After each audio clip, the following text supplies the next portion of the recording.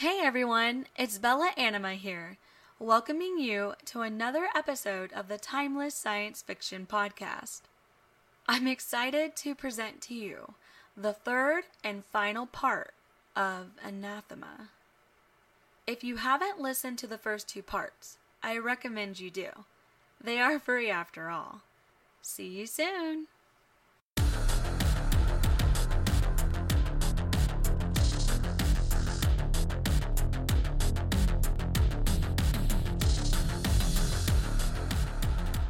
Anathema Finale. Written by D.A. Augustine. Narrated by Christian Neal. 10 feet is all that separates you and Jackson from the Doctor and tall alien.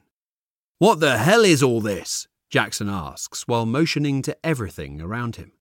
"Shh, I'm sure you have many questions," the Doctor says.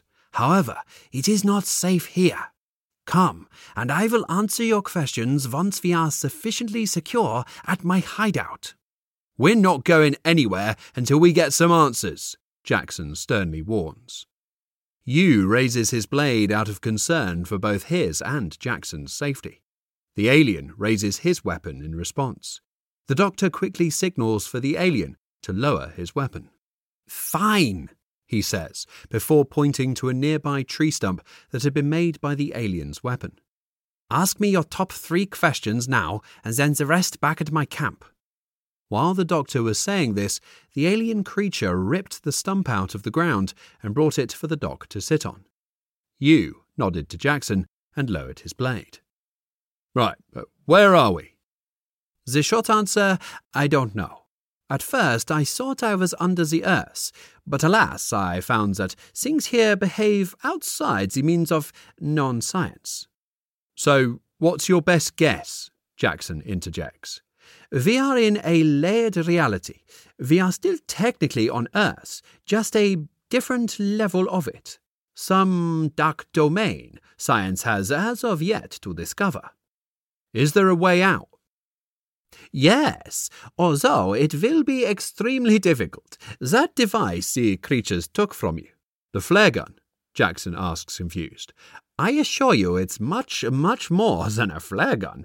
I, however, choose to keep its use secret as to incentivize you to keep me alive." Jackson points to the alien. "What is that?" I think he is a trans-dimensional creature. He's stuck here, like me." "Can you speak to him?" The Doctor clicks his tongue. "You're out of questions. Let's go." With that, the Doctor, followed by his alien bodyguard, leads the two deeper into the forest. After a few hours of walking, the group make their way out of the forest and over a mountain range. Along the way, they encountered many things. Macabre things that gave Jackson feelings he'd only encountered during the war. But the biggest shock came at the end of the journey.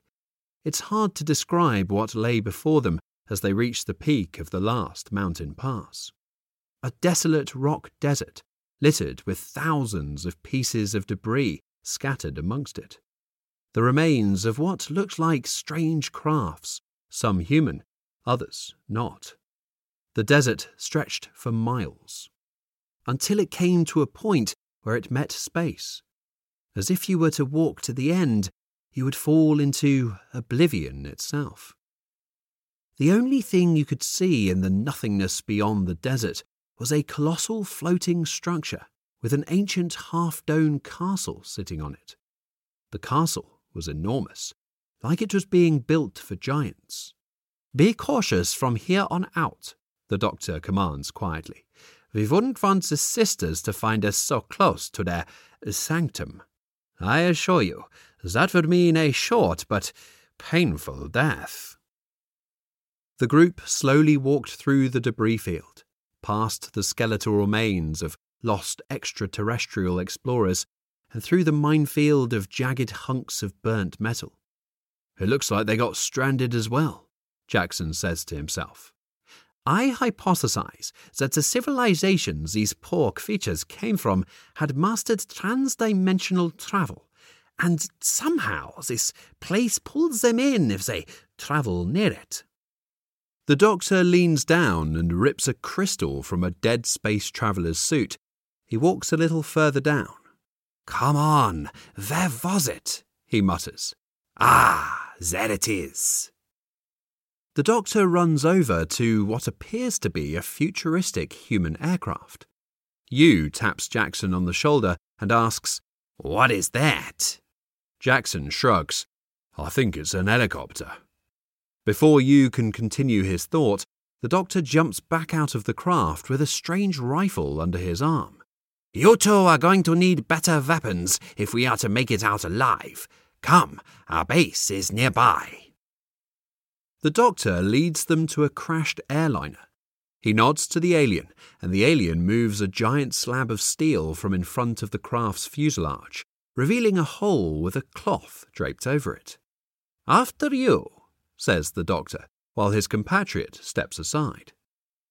Yu and Jackson step inside and find a well-stocked camp.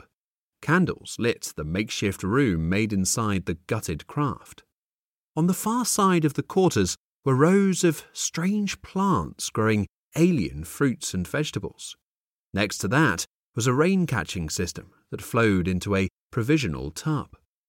On the near side, a pot was bubbling under a strange metallic shard around a fire ring. Besides that, the camp consists of 2 sleeping spots, a craft bench, and hand-scribbled diagrams covering the walls. The Doctor follows as the alien steps in and moves the improvised door back into place. "Have a seat," he says. The 4 are seated around the pot. The Doctor serves each of them the soup that was bubbling inside. After the meal, the Doctor tells them all he knows. Well, at least all he says he knows. He says it all began before the war. He was a scientist working for the infamous Unit 731, a biological weapons division of the Imperial Japanese Army. In 1937, he was sent to Nazi Germany to follow the developments of an esoteric group of mystics called the Sisters of Aldebaran. He soon found that the sisters were remarkably advanced scientists. However, given where they were, they had to disguise themselves as mystics, as female scientists were not generally accepted. The Doctor tells of fantastic technology he saw when he was with them. He returned to Tokyo with a great deal of information he had learned from them for almost half a year. He last visited them in late 38. On this last visit, he said that they acted strange, more like cultists than scientists. They disappeared right before the war in Europe broke out. He says he was approached by the Gideon Foundation in the fall of 45 to help them locate the sisters. He was intrigued by the foundation due to their strange machines that bordered on fantasy. After finding the sisters' location in the South Pacific, he was given a team to hunt them down. It went poorly. He says he has been stuck ever since. The Doctor then lays out an escape plan. The scientist's plan consists of sneaking into the castle, grabbing the device, and shooting anyone who stands in his way. A simple, yet difficult plan. Yu expresses discontent with the risky plan. Jackson points out the lack of other options. Yu reluctantly gives in. The Doctor, excited, hops up from his seat and begins constructing weapons for the two. After a few hours, the Doctor steps away from his bench brandishing 2 rifles. He hands Yu a black carbine powered by the crystal that had been removed from the space traveller's suit. "This rifle is powered by a rock with powerful properties that pack a hell of a punch. After firing it 8 consecutive times, it will need a cool-down period. Just a few seconds will do." The Doctor then hands the other rifle to Jackson. "This rifle is equipped with sodium-potassium liquid alloy bullets. Once it connects with flesh, the bullet will explode and rip the unlucky foe to shreds." The Doctor places his arms around the shoulders of the two while they inspect their new weapons. "Now, gentlemen, let's get the hell out of here." The doctor goes over the plan one last time. The next day, the disc-shaped crafts are frequently seen coming and going from the floating fortress. On the mountain overlooking the structure, you and the doctor look on. "Are they in position?" You nods yes to the doctor. Jackson runs across the debris field, screaming at the top of his lungs. A craft quickly notices the spectacle and pursues the ex-Marine. In a flash, it comes upon him. As soon as it sends down its beam, the doctor fires a harpoon that is connected by a wire anchored to the bottom of the mountain. It connects to the craft, causing it to sway. The tall alien then fires a harpoon from the debris field. It also connects. The alien then cuts a rope that causes a heap of heavy metal chunks to fall onto the wheeled vehicle the wire is tethered to. The vehicle moves backward, forcing the craft to lower to the ground. The alien, doctor, and you descend on the vehicle. They are pleasantly surprised when they open the hatch and find that Jackson has subdued the witch piloting the ship. Burnt blood covered the cockpit as Jackson's bullets had vaporized the soothsayer's bodyguards. The group takes their place in the cockpit. Jackson pushes his gun into the woman's back, demanding her compliance. "Now we wait for another to fly by," the doctor demands. After a few suspenseful moments, another craft flies overhead. "Follow it!" the doctor shouts. Jackson stabs the gun further into the witch's back until the craft lifts off. The craft begins to dart toward the target when it stopped abruptly. It is covered in a red glow. It just holds it there for a few moments. Suddenly, the red light brings the ship crashing down into the debris field. Jackson's head spins as a ringing in his ears begins to drown out all sound. The top hatch begins to turn. The doctor signals for the alien to attack. The alien crashes out of the hatch and finds two goat men waiting for him. He rips the foe on his right in half. He uses the horns from the dead creature to bludgeon the other to death. The red light consuming the vessel is revealed to originate from the white-headed goat man's staff. The alien rushes to kill the foul creature. The creature taps its staff on the ground and a red dash of energy flies out. The microbeam hits the alien's forehead and blows the back of its head out. It then jumps down the hatch. You fires several rounds that get reflected by a force field projected from the staff. The creature lowers its staff and holds one hand up, you and Jackson ready to let off another volley. "Wait! Let the chieftain speak!" the doctor demands. The chieftain points toward the castle. Jackson looks at the doctor. "You can't be serious." "He's coming with us," the doctor counters. "We are going to need him." Another ship flies by and they again pursue. They follow it inside the castle walls and then divert into a large empty corridor located in the structure's outer barrier. As soon as they touch down, Jackson shoots the piloting witch in the back, killing her. "Let's take a look around," the doctor says, enthused. The four make their way down from the craft. They are all awestruck by the sheer size of the building. The large, moss-covered bricks pile dozens of stories high. "Who built this?" Jackson thinks to himself. The group begin to approach the inner ring of the castle when out of the dark shadows the sisters appear. Besides them, they're guarded by four armed, grey-skinned, terrifying creatures with black executioner hoods. Suddenly, a woman steps forward and says something in German.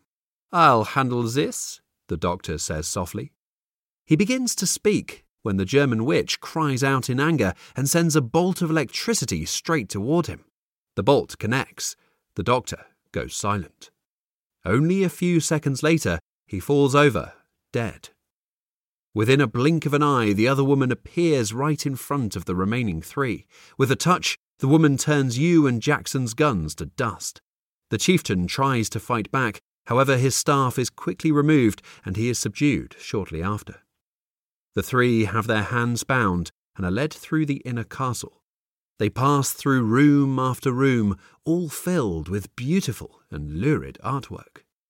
From gold chalices, esoteric paintings, to bizarre furniture and blood-filled fountains. Yu, for the first time, drops his ironclad persona. He looks shaken, despondent. Jackson is worried that he doesn't feel the same. He isn't hopeful, just resigned to accepting his fate. At long last, they reach the centre of the fortress. In the centre was a mile-round lake, filled with the same black water they had encountered earlier. The towering castle walls surrounded the dark lake all the way around, except for a small section on the farthest side. It would look like a giant horseshoe from above. Jackson notices the lead German-speaking woman has the exit device tucked into her robe. The three are led to a platform at the edge of the lake and are forced to their knees. Another young witch recites a prayer over them in a strange language. Then, the entire coven hides their faces under their white robes as the leader walks to the edge of the lake. She has the chieftain's staff in one hand and a knife in the other. She uses the knife to cut her wrist, letting the blood drip in the lake. The chieftain, enraged, slides his right hand out of the magical restraints, slicing his own pinky off in the process. He then stands up and holds his injured hand out. His staff flies to him. The lead witch turns around. Horrified, she screams out, "Nine!" Red energy forms on the end of the staff. The chieftain raises it and brings it back down on the German's head, crushing it. She dies instantly and almost falls into the lake. The triumphant chimera turns around and roars. The other witches are still huddled over, hiding their faces. The chieftain is puzzled that they seem unfazed by their leader's death. Then the air became warm, and water molecules slowly start to flow upward from the lake. A massive object roared out of the lake and levitated dozens of meters above the water. The object, made of bright light, had oscillating rings swinging around it at incredible speed. The chieftain starts to panic as he is lifted by some invisible force. He is quickly lifted to the strange object. He screams as he is slowly deatomized, and the orange light that made up his remains were absorbed into the rings. Then, behold, the light burst, causing Jackson and Yu to cover their eyes. Before them, a mighty creature flew above. It was horrifying, mostly made of wings, 5 on each side. It had more eyes than Jackson could count. It surveyed the platform. And then it spoke. "Who dare kill my Harold?" The castle shook as the ground trembled under the weight of its heavy voice. "The one to blame is now dead," Jackson says softly. "Good. The little lambs speak." The binds holding the 2 men are released. The 2 fall on their faces. Jackson begins to feel weightless as both he and Yu are slowly lifted into the air. Thinking quickly, Jackson raids the slain witch's robe. He hurries and retrieves the Gideon device from her corpse before he is completely airborne.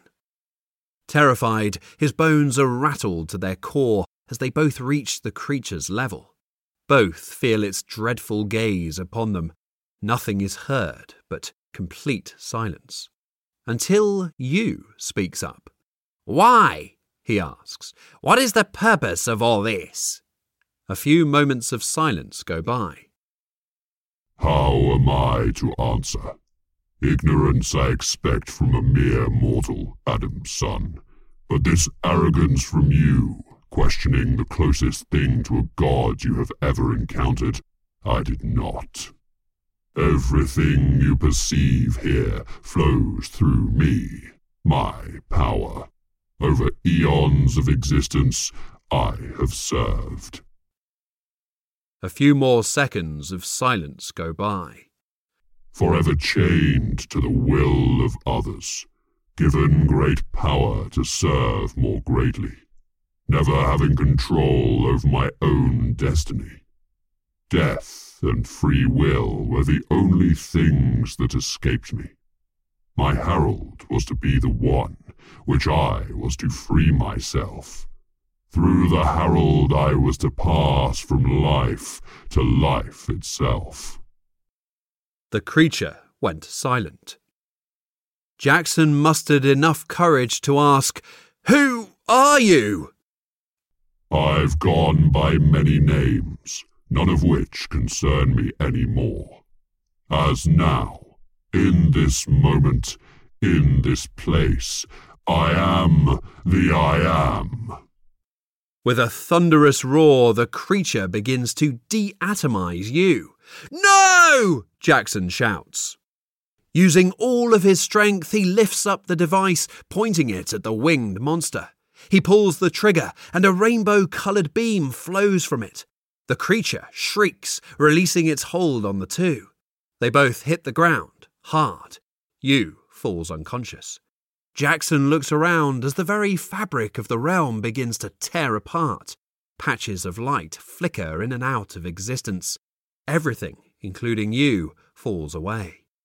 Before Jackson is a wall of grey mist with a white beam of light cutting through it vertically. He steps through it and finds himself on some sort of bridge in a twilight-coloured paradise. Dozens of the winged creatures fly in the clouds above. "Wake up!" he hears softly. "Jackson, wake up!" The scene fades as he wakes up in a dirty hospital bed. 6 identical men surround him. They all look just like the man who he had been dealing with since San Francisco. Where am I?" Jackson demanded to know. They say nothing and continue to wheel him down a damp hall toward a door at the end. One by one, the men turn to ravens until only one remains. The remaining pushes Jackson through a decrepit set of double doors, then turns into the same black bird. The room is pitch black, with smoke wafting through the air. "Hello there," a soothing voice calls out from the darkness. "Who's there?" Jackson answered with a question. Suddenly, a dim light clicked on, revealing a grotesque creature, a humanoid bird with a long beak, 4 wings and 2 small arms. It was wearing a 3-pronged pair of dark glasses. The smoke in the air was from a large hookah hose it was using. It takes another long drag before telling the man to not be afraid. "Who are you?" Jackson asks. A puff of black smoke enveloped the creature. When it reappears, it does so as a man. A tall, grey-haired man, now wearing 2 lensed darkened glasses. "Who am I? I'm your biggest fan." What happened? Was any of it real?" "All of it." "Well, except the Gideon Foundation. That was just a shell company. I was hoping to just get the doc back, find a new way to get the job done. But you blew me away. You killed the bastard." "You mean the creature?" "The angel." Jackson starts to ask a question, but to his horror, his mouth disappears. "Oh, I'm sorry, chap, I'm not one for chit-chat. However, I'll give you a quick rundown. You killed an archangel, and now have powers beyond human understanding. You'll be going down for a rest, and will be awakened when I have need for you. Oh, but don't fret. If you complete my work and survive, I'll set you free." A silver coffin-shaped container floats into the room. Against his will, Jackson flies back into its open door. The door shuts him in. Out of the small window that is built into the door, he can see the creature walk up to him. "Sweet dreams" is the last thing Jackson hears before everything fades away.